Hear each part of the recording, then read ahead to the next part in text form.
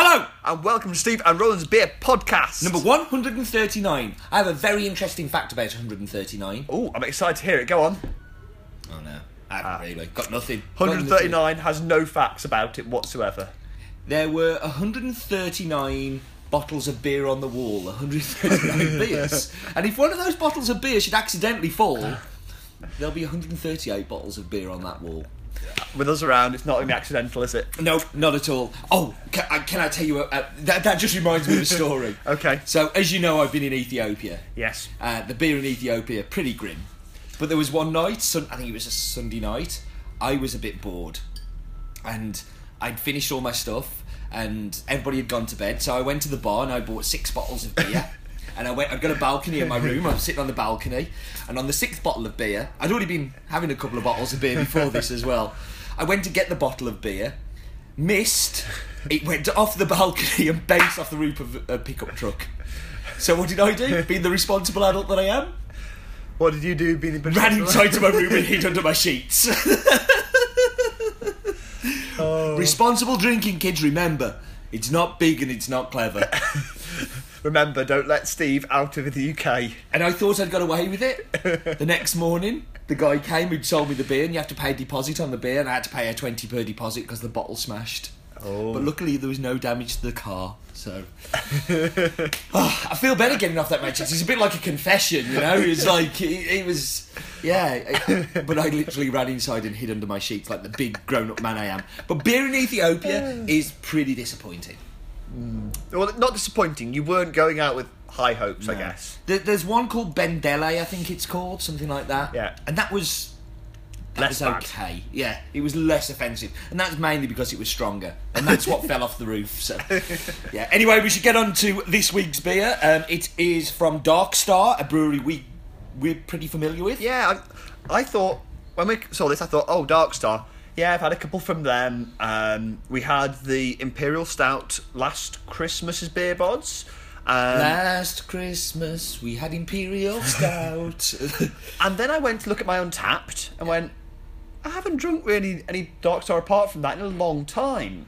And I feel like I probably should have, because I remember quite enjoying like Revelation. Yeah. But I don't think I actually have. So I might have, Excuse me, this might be a prompter for me to go and drink some more. Yeah, I'm not...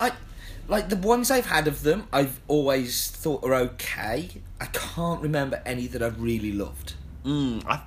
Yeah. But I hold out a great deal of hope for this one. I'm looking at it and thinking, this could be my thing. So, I mean, it's light and hoppy. I like light and hoppy. I like 3.8% very much. We do, yeah. And it's got Cascade in it. I love Cascade as a hop. So, Do you want to come out on the branding? it's different to their normal stuff. Their bottle's bigger than what the stuff I've seen before. Yeah. And I don't remember it looking like that at all. Have they gone through some kind of rebranding? I'm not quite sure, because looking at the website, the pump clips seem to be quite different to this. Okay. And like I think actually the pump clips and the pictures on the website look nicer than this. Okay. They look a little less busy, a little less stuff going on, a bit cleaner. I don't know if that's just specific to this particular bottle or branding has changed or what. No idea. Do you have any research on this, or are we just... Oh, no, never, no research whatsoever. No, they've been around for a while. They've been around for a while. They do the brewing of the beer and things. They do indeed. And they've got some employees. And it's in Sussex. That's just because of some big letters on the front of the bottle. Yeah, no, in the heart of Sussex. They started in a basement of a pub.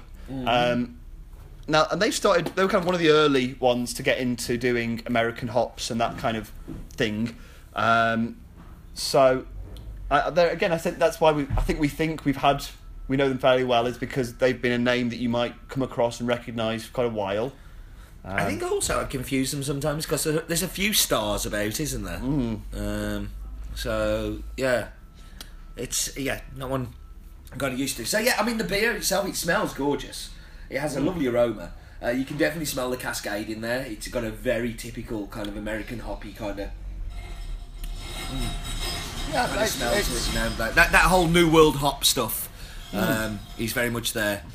I'm sorry about the background noise. My staff here are rubbish. They don't pay attention to when you're drinking, do they? They don't. I'm drinking beer. They shouldn't be disturbing me. Drinking it, I'm not surprised at 3.8%. It tastes 3.8%. Yeah. I can't. Can you complain about that though? No, I like most of the direction of it.